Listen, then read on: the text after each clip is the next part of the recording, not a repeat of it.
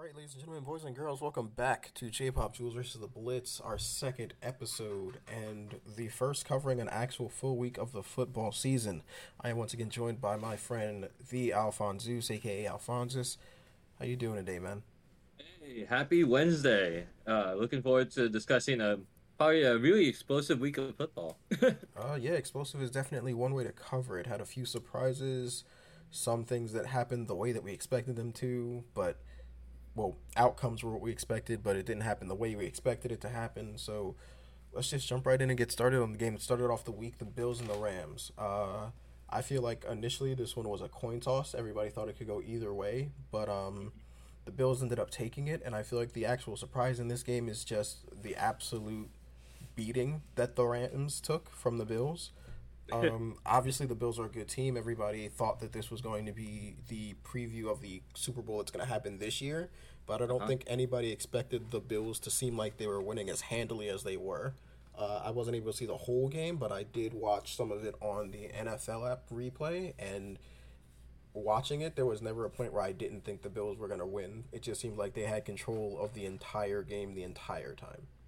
Yeah, like Josh Allen is like a hell of a quarterback. Even when he threw like a few interceptions here and there, he was still able to put up like so much offense. Like you can't stop him. Like he has a star offensive lineup, and he just took advantage of it. Even with a few mistakes, just like by fourth quarter, you just wonder like like what else can the Rams do? Like people would probably leave the stadium at that rate because like yeah, this is almost a complete wash. Absolutely, it definitely was. And watching the game, it kind of makes you think how much they miss Von Miller now that he's on the Bills, because it seems like their defense weren't really able to hold up, and it kind of makes you wonder what they're going to look like going forward. I think that as much of an explosive start is great, it's just seeing how the momentum would be picking up because I know that it's a great first week. At least for the Rams, not so much. At least they can try and get a rebound in for week two, but you gotta learn how to take these losses in stride and just know like, hey, these guys are on their A game. We just gotta do better and just hope to God we can force maybe a few more fumbles. Like that's there's nothing against the Rams defense. They did all they could, but it was just God. It was just the Bills' game to lose, and then they just never lost it. Apparently, it was. But let's move on to the next game, Eagles Lions. We're not going to spend too much time on this game because, like I said, this happened the way that we expected it to. This was the outcome we expected. It just wasn't the way we expected it to happen. Eagles come out with the win, 38-35. Uh, like I said in the last time we recorded, the Lions are a scrappy team and they're going to play people tight. The actual issue in this game was that the Eagles didn't perform up to the standard. The defense looked pretty bad. Uh, at the beginning, they took some major gashes on the ground. Lions running back Swift was just running roughshod for that first quarter. And then they did tighten it up a little bit, but then towards the fourth quarter, they kind of took their foot off the gas and the Lions kind of marched back in. And the other issue was the offense didn't exactly. The weapons weren't on display. The only real production was from Jalen Hurts running as usual, Miles Sanders running, and AJ Brown, which isn't what it's supposed to be. We're supposed to have AJ Brown, supposed to have Devonta Smith, supposed to have uh, Dallas Goddard. We're supposed to have multiple weapons, but for whatever reason, Devonta Smith just wasn't. He wasn't really there, and for the Eagles to go forward, they need to have him there. Otherwise, people are just going to be able to focus on AJ Brown and Miles Sanders, and they're just going to shut the team down. So the Eagles won like they were supposed to, but they didn't win the way they were supposed to.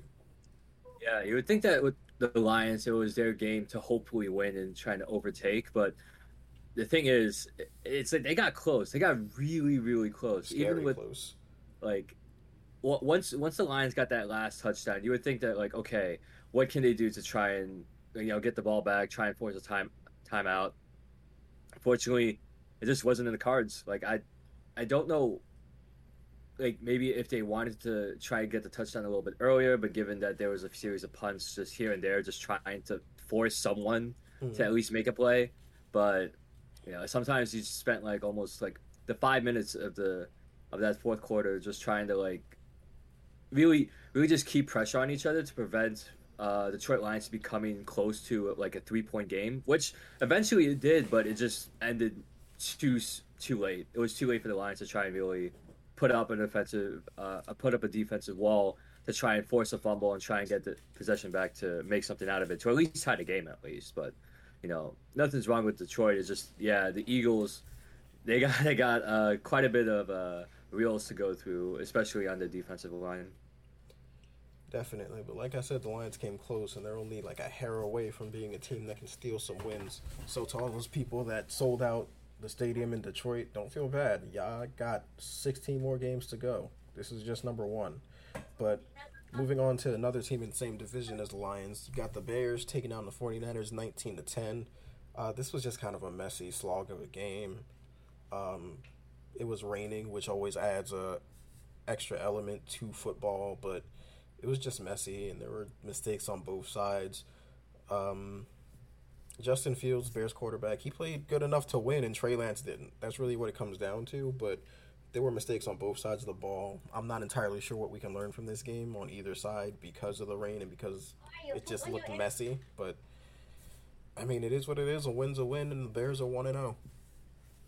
Yeah, the Bears got it. I think what did it for me in this game was I thought that after everything that happened with Jim Garoppolo and then going off into Trey and seeing him kind of like finally hit that starting quarterback. I've been following him from last season and hoping that okay, this guy definitely has potential to succeed, but of course, first game even with the preseason. He's been putting up decently, but at least with this first one, he has a lot of ways to go back to the drawing board on that one. Of course, the filter is that the rain. The rain messed up a whole lot of things, which it probably proliferated a little bit more misplays than I would like to give them credit for. Because of course, yeah, people should be somewhat prepared for the rain and the weather to interact with how they play offense and defense. But I feel like there's a lot more that they could have done in terms of just putting more bodies on the board, making sure that people are protected. And, I don't want to call it like a crack shot because you can't put all the blame on them. So it's like a balance between the two. Hmm. It is true. They could have done a little bit more, but like you said, it is what it is. Next game up, we have the Steelers taking down the Bengals 23-20. I'm not sure anybody saw the Steelers going into Cincinnati and winning this game because Ben Roethlisberger retired, so they're starting Mitch Trubisky at quarterback, and the Bengals just came out of the Super Bowl. But not only did the Steelers win, they did it in overtime with the Bengals going down the field to score a field goal, blocked the field goal, and then went on to score a field goal of their own. So I'm going to say good job Steelers defense because that's not an easy thing to do. Normally when the other team gets ready to set up for that overtime field goal, the game's over.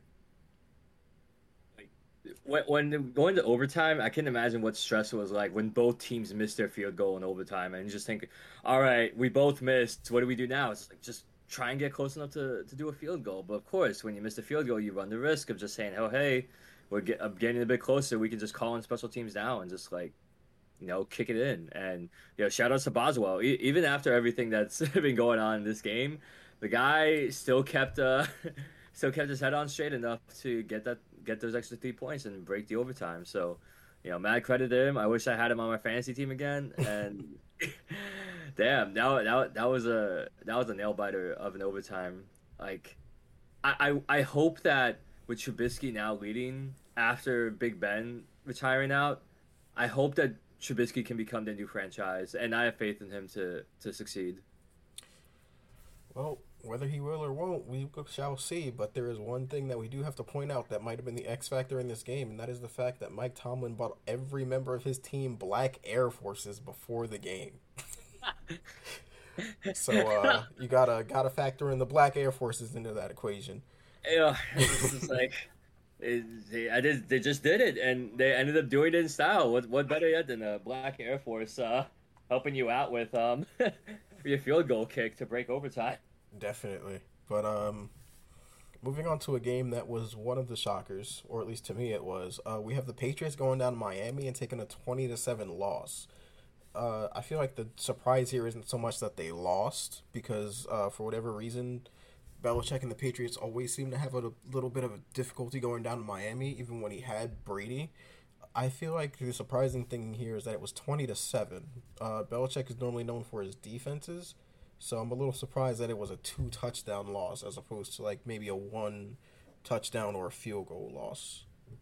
Yeah, I think it's just trying to, after pretty much double teaming with Brady for so long, and then I'll give credit to Mac Jones. He tried where he could, but leading off the game with an interception, not really the best foot you want to start off with, and in your first game of the season. But I think that with Belichick, he's a very interesting coach with the way that he coached Brady. But of course, Mac Jones, different style quarterback, maybe not really reminiscent of Brady, and so it's still going to take time even throughout the preseasons for Mac Jones to get acclimated. But you still have a good roster. You still have people that are willing to support, and I think it's going to take until maybe week 3, week 4 to really see Belichick and Mac Jones like kind of coordinate a hell of a lot better. They just have to take this loss on the chin, which is it's unfortunate to sacrifice a win so early on for momentum, but it's just an obstacle, just a short obstacle on this grand road. Mm-hmm. Well, we shall see. I hope Belichick can bounce back because I would hate to see this game kind of take the team downhill. Speaking of things that went downhill, the Browns went to Carolina and beat the Panthers 26-24 in what was supposed to be a revenge game for Baker Mayfield. I'm not really sure what to say about this. I didn't necessarily expect the Panthers to win, but I felt like it was possible and it definitely could have happened. And with the score 26-4, it looks like it should have, but mistakes were made, and I guess the Browns just wanted a little bit more. Yeah, it was a grind game in the beginning because when you had a scoreless first quarter, you wonder, it's like, okay, when is this when is the scoreboard going to get lit up? And so at least in the Browns, when they got that first touchdown, then it's like okay, it's their momentum to lose, and hopefully we'll see what happens when they keep paralleling themselves forward or powering themselves forward. The Panthers, they're not a team to scoff at. They're still like, I would put them in like a good scrap level above Detroit in my opinion. I think that it's going to be, I think that the Panthers have a little bit more kinks to really work out because once the Browns got that first touchdown, it was just they had to play catch up, which eventually they did. But with the exchange of field goals at the end, it's kind of just Browns just barely held on, but they held out enough to get the W, and in the end, that's what counts really. Holding on to get that W is really all that matters because football is just a game of inches, and whoever comes out with the win is the winner. Yeah, which that's an obvious statement, but you know what I mean. Yeah. Moving on to the next game of the week, it was a overtime final, meaning it ended in a tie between the Colts and the Texans. And I'm not going to say I'm surprised, but I feel like this is on the Colts. You got Matt Ryan, veteran quarterback. You got they have a pretty good offense as far as weapons go, and the Texans are supposed to be a team that's kind of young team struggling, trying to rebuild. They're not really supposed to win games against established teams, and to not win this game, but to push you to a tie, I feel like that says a lot about both teams, more so about the Colts, in my opinion. Yeah, because when you have a star running back like number 1, number 2 in the league with Jonathan Taylor, like you have probably one of the best ways to keep pushing every single run. Like you shouldn't be like forcing yourself to punt like every other play, and it's just so sad to see. Like they had all the cards in their hand. It didn't seem like a house of cards at the time, but at the end you realize that it was starting to crumble, and the Texans. Oh, it's like, oh wow, we actually have a chance here, and shout outs like Rex Burkhead came over from the Patriots to the Texans, goddamn good running back. He really put in his work. Like Texans, they proved to themselves that like, hey, don't count us out just yet. Like we're young, we're scrappy, but we can push you, and exactly that's what happened. It just pressured where even like one of the key interceptions that happened, you just had Mr. Ryan just realizing that, oh God, like what's going on here, and that was the crack in the armor that he needed. That this is no strong house right here. This is looking like a house of cards, and I think that with the tie, it should be at least a moral victory for the Texans. I would see it like that.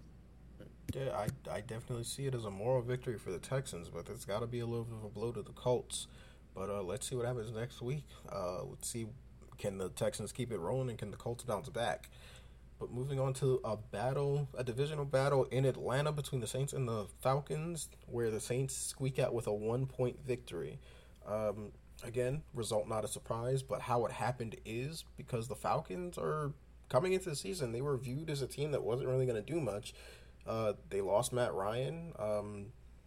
They weren't necessarily all that good last season either, but they came in here and they almost beat the Saints. They had them on the ropes. I remember checking the score of that game while it was happening, and I thought the Falcons were going to manage to squeak it out, but the Saints managed to keep it close enough for them to manage to come back and hold on by 1 point to get the W.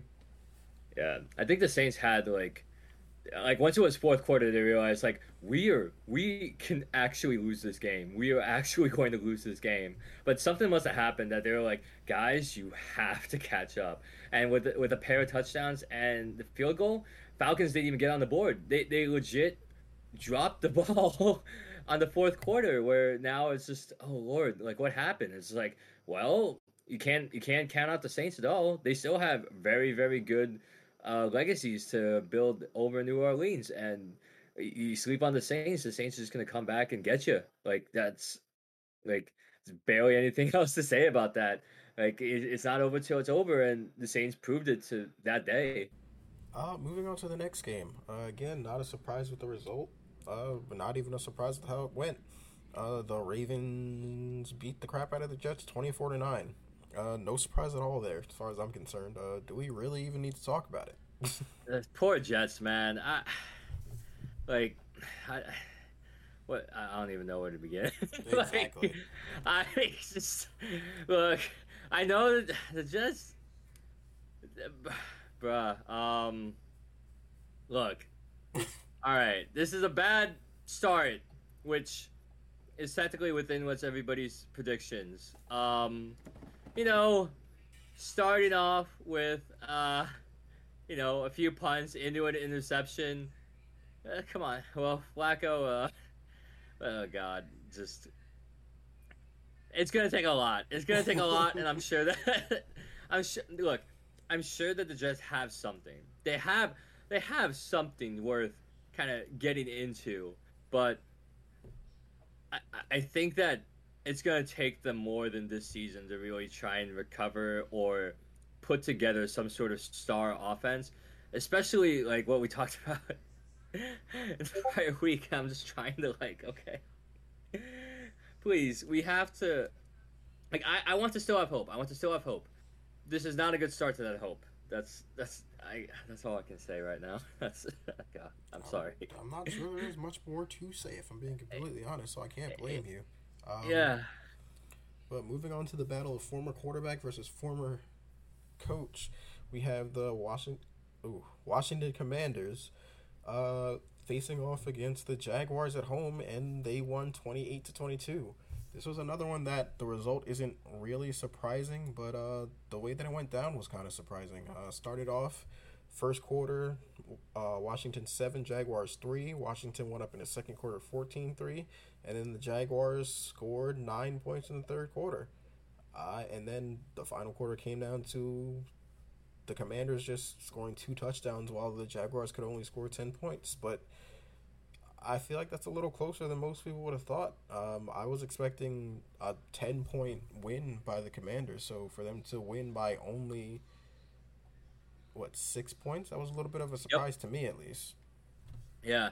I think Trevor Lawrence took a lot of his first season in stride. Like, I can't get drafted like the first quarterback in slot one in the draft and be expected to put up like a stellar performance, a la like Brady, Josh Allen, and the likes.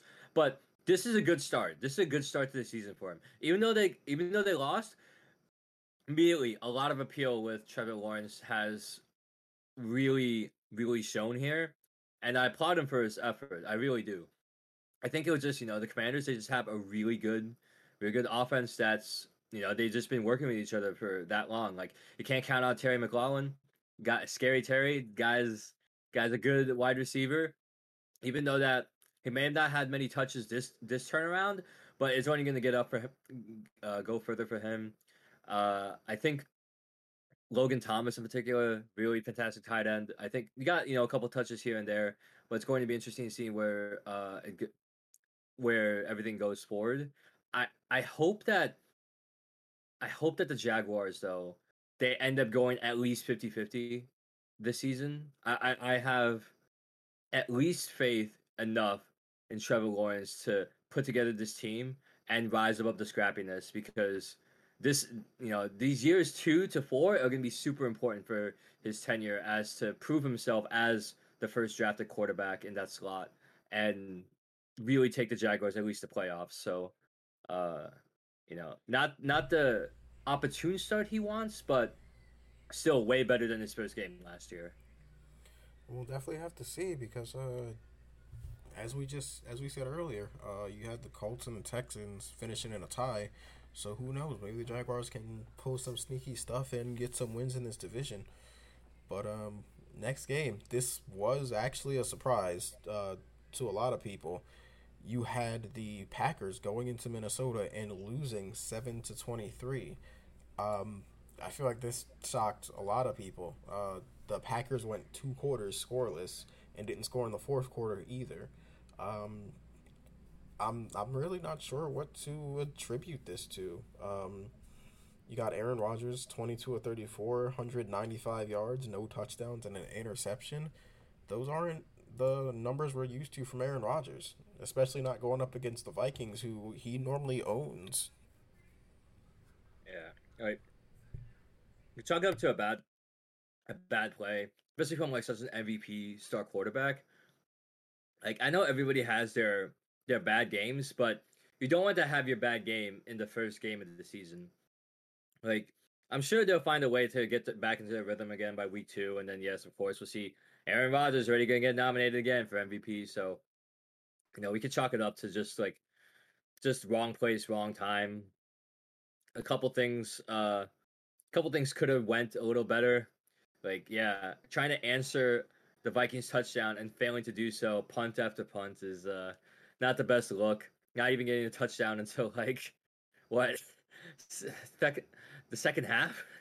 It's uh it's definitely rough. I can't be too harsh on them. I'm sure like just chalk it up to just a couple of mishaps, especially with the fumble that they had in the third quarter. That was a little bit sloppy, but I think that by week 2, we'll see if it's the beginning of a pattern. Because right now, I won't write it off as just like, oh, they're dead. I'm like, no, they're not dead. Just bad game. That's it. Well, I hope that for the Packers' sake, it is just a bad game because you have a division of people just ready and waiting to take your crown. And as the Vikings showed, they are more than willing to step in there and take the NFC North if the Packers don't want it. But next game of the week was the Chiefs versus the Cardinals. Um, Not really much to say here. The Chiefs were supposed to win and the Cardinals were supposed to lose. Patrick Mahomes did what Patrick Mahomes does and got the W. Not really much to say there, as expected.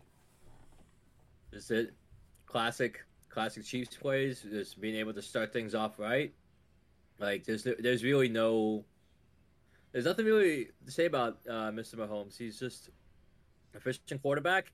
Kind of succeeded. It's just this is what this is the type of performance that Aaron Rodgers should have put up against Minnesota. But instead, we now see Patrick Mahomes saying like, "Let me show you what an MVP quarterback can do," and still doing. He's still in his prime. Like he can lead the Chiefs for God knows how long and still put out really good numbers, just like what happened here that night. Yeah, I'm just gonna routinely put up 44 points because I can. It's Yeah, definitely Patrick Mahomes things. But let's move on to another game, same division as the Chiefs. The Raiders going into Los Angeles and losing to the Chargers 24-19. If this doesn't feed all of the Herbert fans and just make them even more hype on their boy, I really don't know what will. Justin Herbert taking his team to a win against a divisional opponent in a division that is going to be extremely volatile. This is a damn good way to start off your season. Yeah, like I give credit that at least like Chargers they you know Chargers the Raiders they had a pretty decent game against each other. I think that this boost will be I guess not so much as like a momentum shaker. It's just saying that like okay we know what we're doing. We know what we're doing. Hmm. I think I think that Carr is coming to his own. It's just that trying to get the camaraderie in to capitalize after they scored their last touchdown in the fourth quarter, just trying to kind of make up for all that. Because after when the Chargers punt, it's just like, oh, can we actually try and make it out to maybe even get the last touchdown needed? But props to the Chargers defense for holding them off. Uh, it was just that last quarter. That's all that needed, and the Raiders just ran out of time. Time is something that all NFL teams need. If there's too much of a team come back, if it's not enough, your chances might be gone. Yeah, all right. Let's cover the last of the Sunday afternoon games with the Giants going to Tennessee and squeaking by the Titans by 1 point. Hmm. This all really came down to a really gutsy call by the coach to give the ball to Saquon Barkley, but I have to applaud him. A lot of people said, why didn't he just take the field goal? And he didn't take the field goal because why would I just take a field goal when I can hand the ball off to my former second round pick running back and have him run it down people's throats? Um, I didn't get a chance to see much of this game, but I've seen clips and I definitely saw the stat line. Saquon Barkley, 164 yards on the ground. When your running back runs for 164 yards, more often than not, you win the damn game. Yeah, that's that would be such a slap in the face to any running back if they were running for that much and their team still didn't win the game. Like something must have gone horribly wrong, but Mm. at least with the Giants, that was a gutsy play in that fourth quarter. The 2 point conversion attempt, I don't think that people would be that ballsy to actually go that far to put yourself that little far ahead, especially when the Titans had a chance to do the field goal. And I feel bad, man. Just seeing the Tennessee Titans come that close from trying to break over the tie and put all the Giants' efforts to waste with that 2 point conversion. And oh god, I feel bad. There's no way to. No offense to Mr. Bullock, but damn that like 47 yards is a decent distance. Just I guess they just didn't have it. They just couldn't close out the game and upset the Giants' hard work, and therefore Giants did squeak by. I agree. Yeah, let's just see if they can carry that on into next week because, like we said, this is just week one. Yeah. But the final game, the Sunday night game, the Buccaneers go to Jerry World in Dallas and take down the Cowboys 19-3. I should note that Dak Prescott did injure his hand during the game, and he did have to come out of the game. And the game was finished by backup quarterback Cooper Rush. But even before Dak went down, the Cowboys really didn't do much. First quarter, 3 points. Second quarter, 0 points. I forget exactly when Dak came out, but the Cowboys aren't supposed to be a team that scores no points in the first quarter. And give credit to Tampa Bay's defense. They are a good defense, but even to give a good defense with the Cowboys' weapons, Ezekiel Elliott, CeeDee Lamb, Tony Pollard, they shouldn't be scoring no points. Yeah. That I think it was just when you lose Dak Prescott that early, it just a big morale depreciation. Like it's tough because when you have those options in your offense, like especially with CeeDee Lamb, like the man should have had a stellar game, but after that injury, just I don't know. It's just everyone was just like really really scared because. No offense to the backup quarterback, he did all he could, but just didn't expect it to come in that early, and that obviously really messed up their chances of trying to overtake Tampa.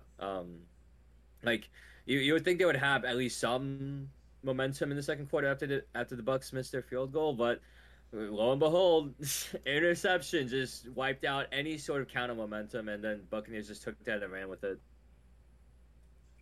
Yeah, and momentum, I get. I mean, even with the momentum though, they should have been able to score more than just 3 points the entire Yeah, game. That's definitely going to be a little disheartening moving forward.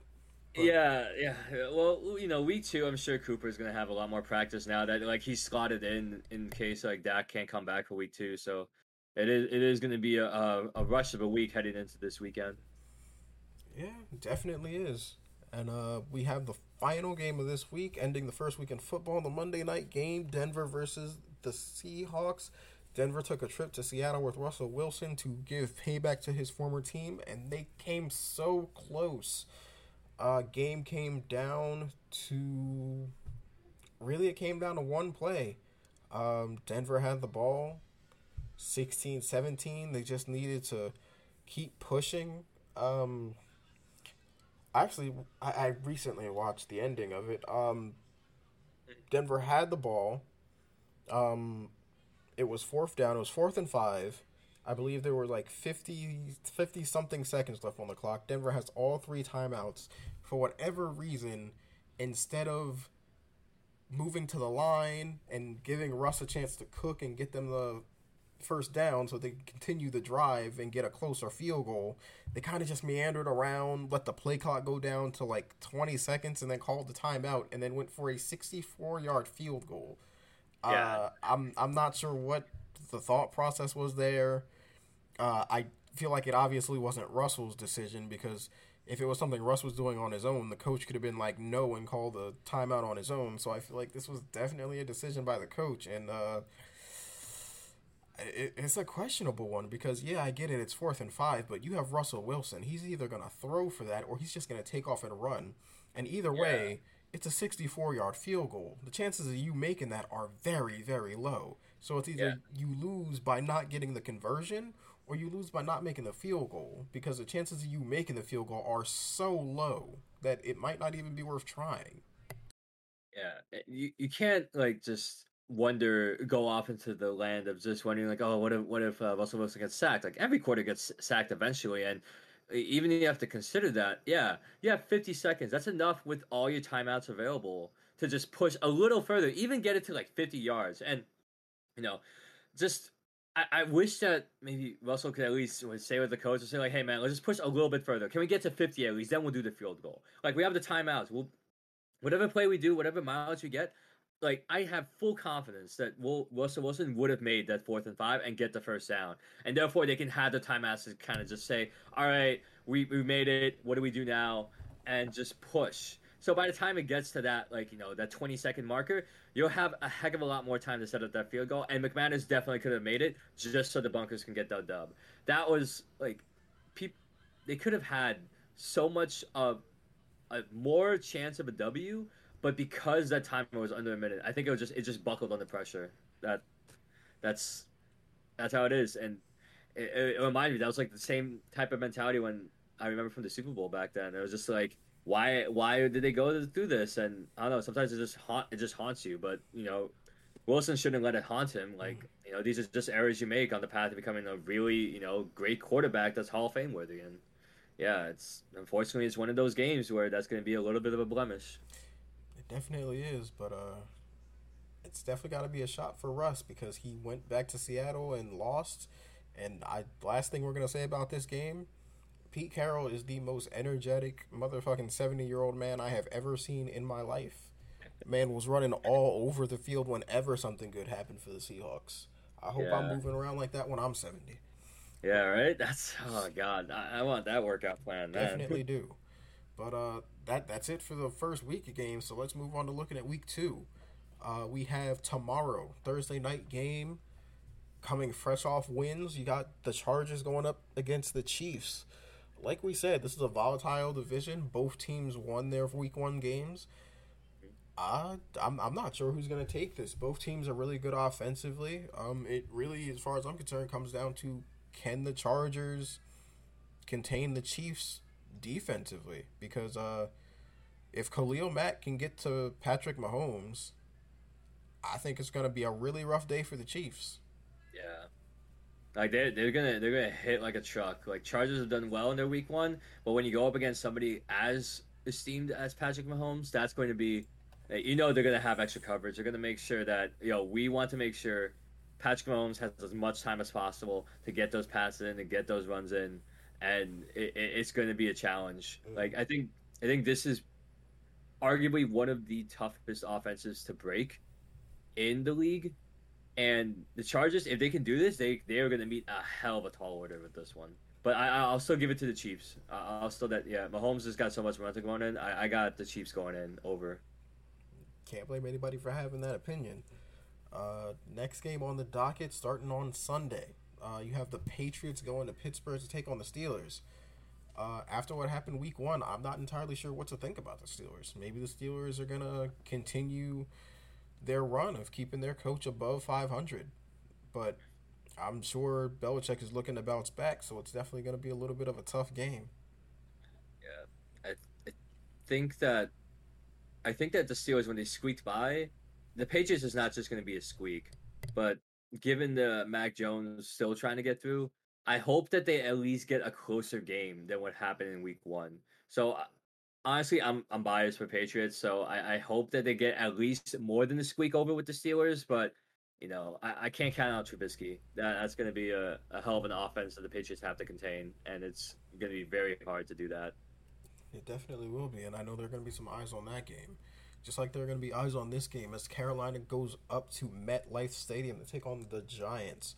I know Baker and Christian McCaffrey are not happy with what happened against the Browns, so they're going to be looking out to take it out on the Giants. And the Giants might have a little bit of a rough time with this one. Typically, games against the Panthers are kind of hit or miss with NFC East teams, so I'm not sure what to say about this one. But if Saquon has a good day, or I guess a better day than Christian McCaffrey, then the Giants might be able to be 2-0 going into Week 3. That's gonna be a big upset, especially when you have a stacked roster like that on the Panthers. But Giants, they're in their home turf. They got the home turf advantage. I always give a little bit of credit to that because yeah, fans are gonna be cheering. That's gonna energize, and it's gonna really help them try and push. I think if the Panthers are going to win, they're going to barely win. That would be my take on that one. I wouldn't be surprised by either team taking the win in this case. Can't say much for the next game we're going to talk about, the Jets versus the Browns. Yeah. The Jets, I'm sorry, Jets fans, but the Jets look kind of unprepared for the Ravens, and I'm not sure they're going to be much more prepared for the Browns. Even with the quarterback not exactly being A-tier quarterback, I just don't have much faith in the Jets right now. Like apparently one of the last meetings that they had, the Jets actually overcame the Browns back in 2020, but that was like 2 years. That's gonna be almost 2 years ago to the day, and a lot has changed in that time. Definitely has. But Yeah, I mean, I guess we'll see. That's really all you can do is wait and see. I hope for the Jets' sake that things are better, but I need to see something. And that's really all there is to it. The Jets just need to show people that they should have faith in them. But let's keep it rolling. We have a divisional battle: Colts versus Jaguars. If the Colts put up the same kind of show that they did against the Texans, they're not going to beat this new Jaguars team.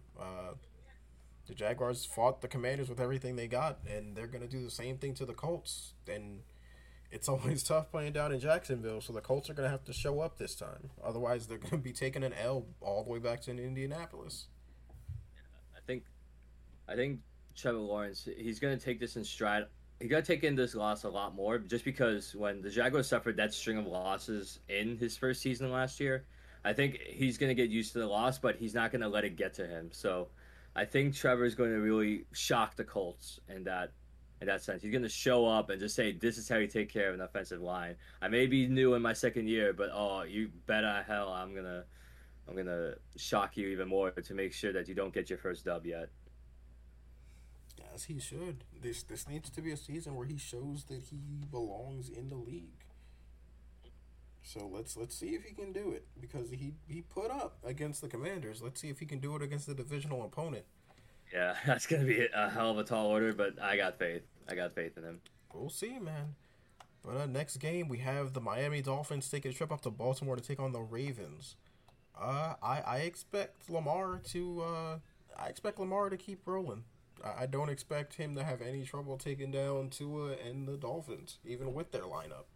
So we'll have to see. I'm not. Tua might have been able to take down the Patriots as a surprise, but I don't expect this to be an upset. I think the Ravens are going to take this one easy.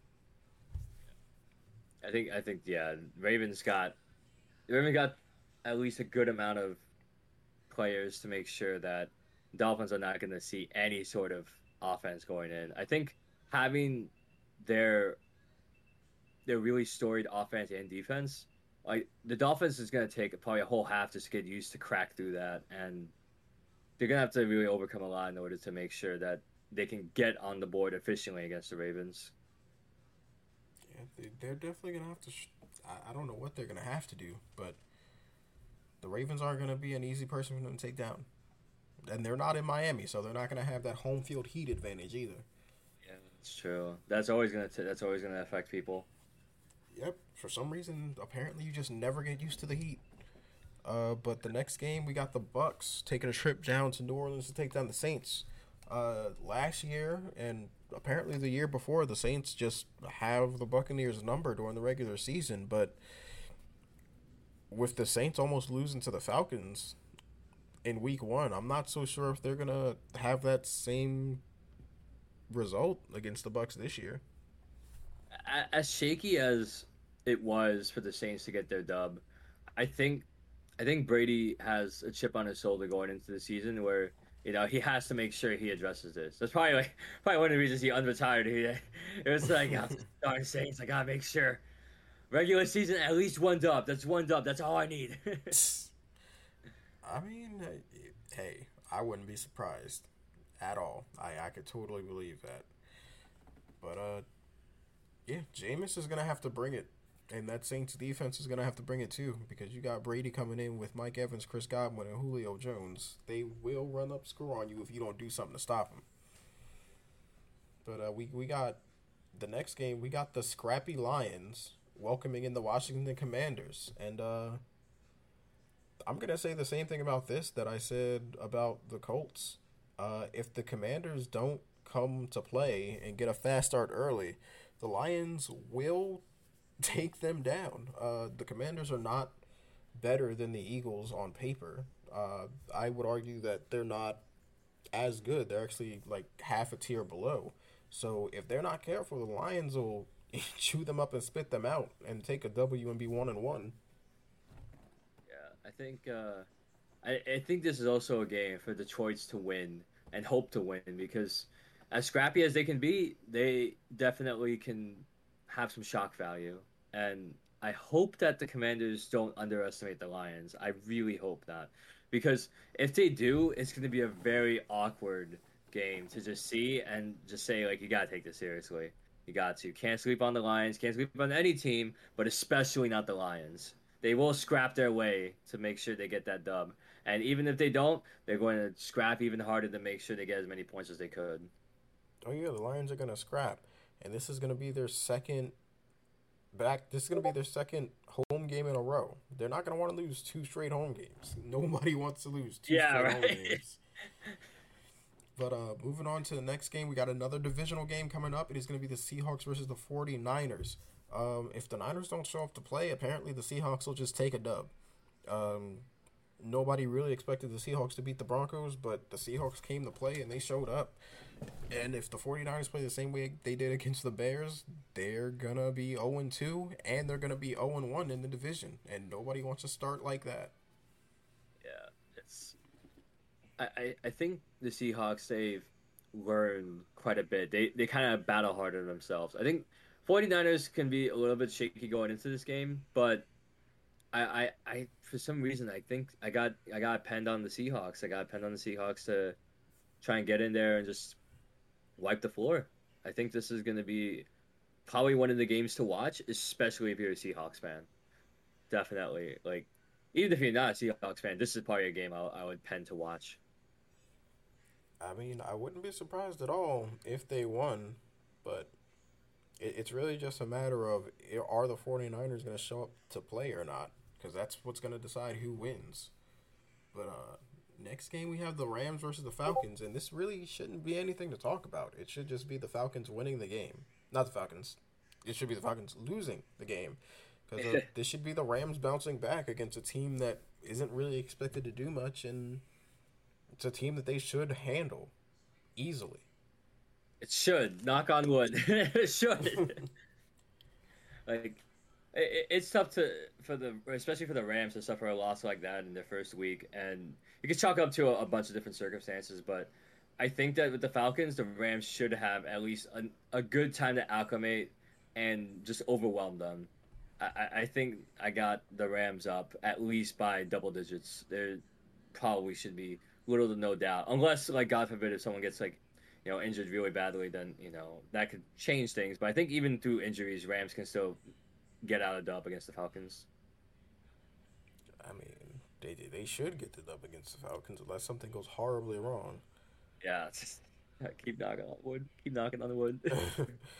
Okay, but next game up, we have the Cardinals taking a trip to Las Vegas to take on the Raiders, and this is another game that I feel like the Raiders should handle the Cardinals. It might not be easy, but I do expect the Raiders to take down the Cardinals.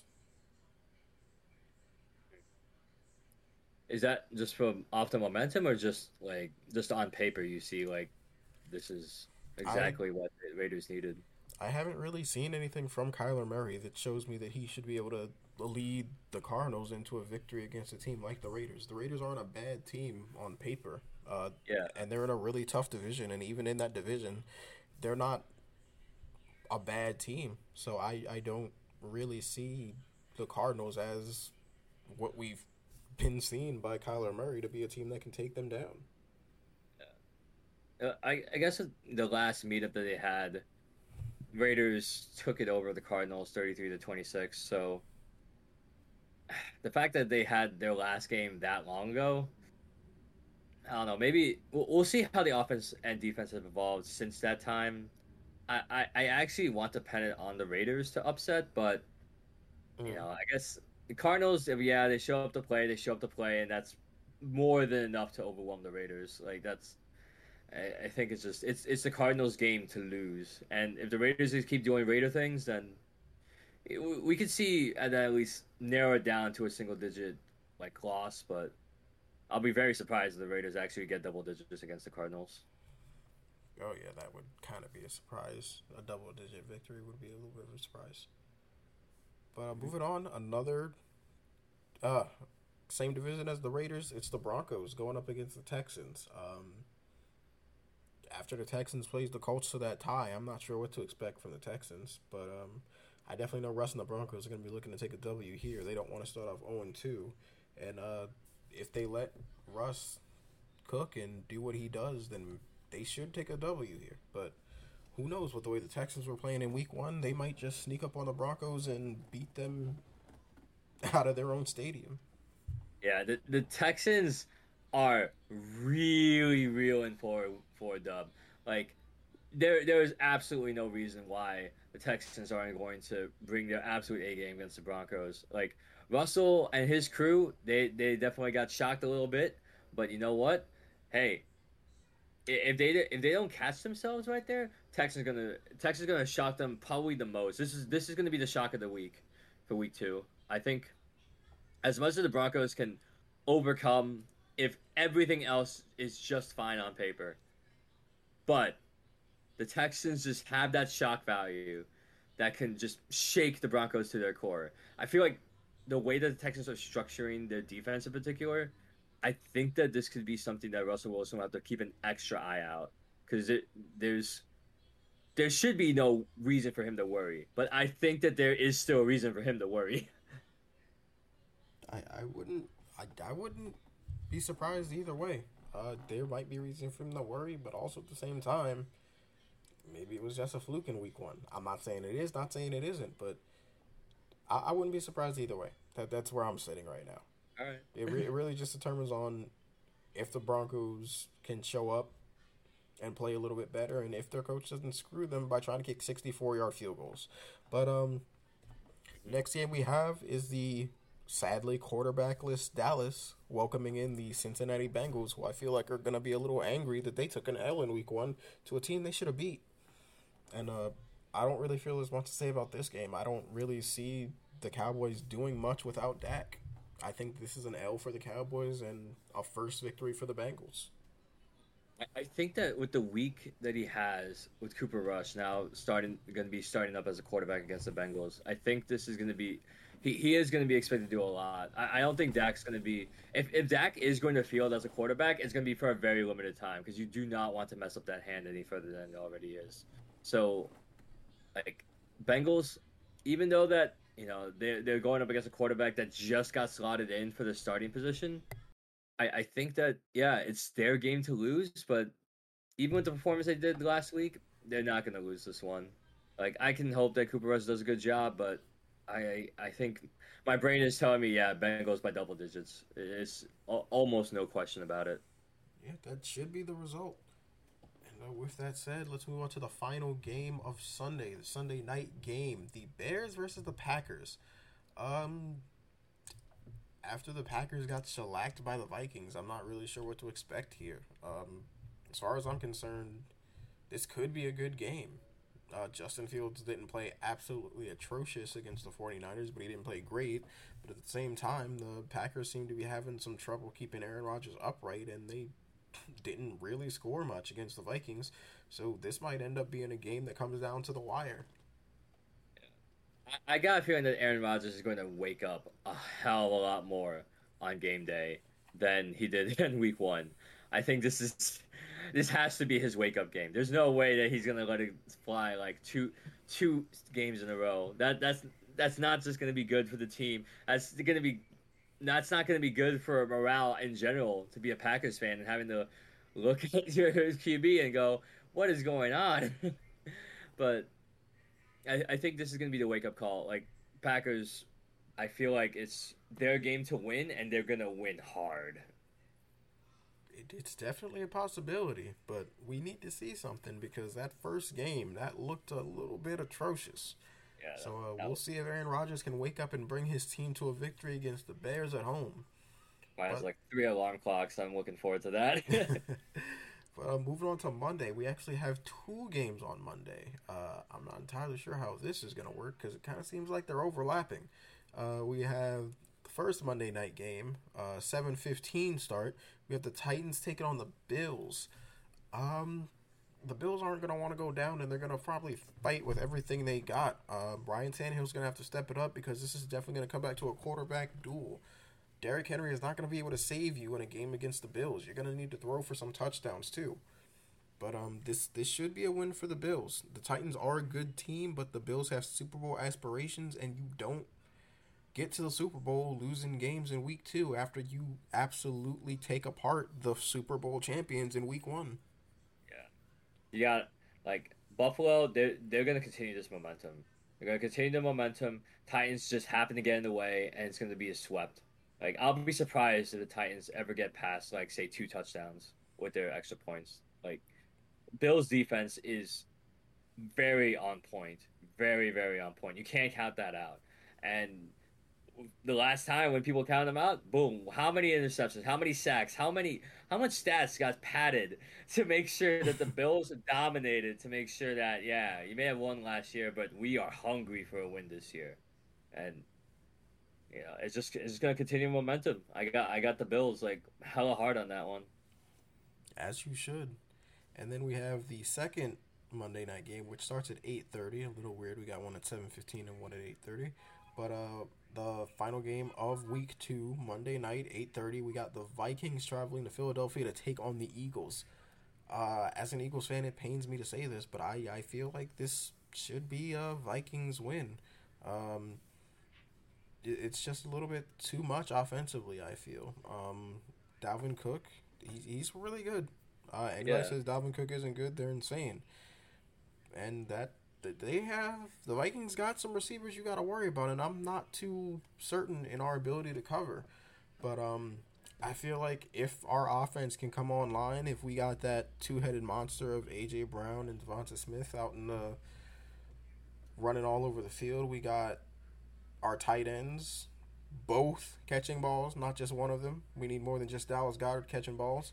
And if our running back attack is anything like it was last week against Detroit, then maybe we could pull something off against the Vikings. But as currently constituted from what I saw, I think the Vikings are going to win this. I think it's going to be like maybe a one touchdown, maybe a 10-point game, but I do think they're going to win.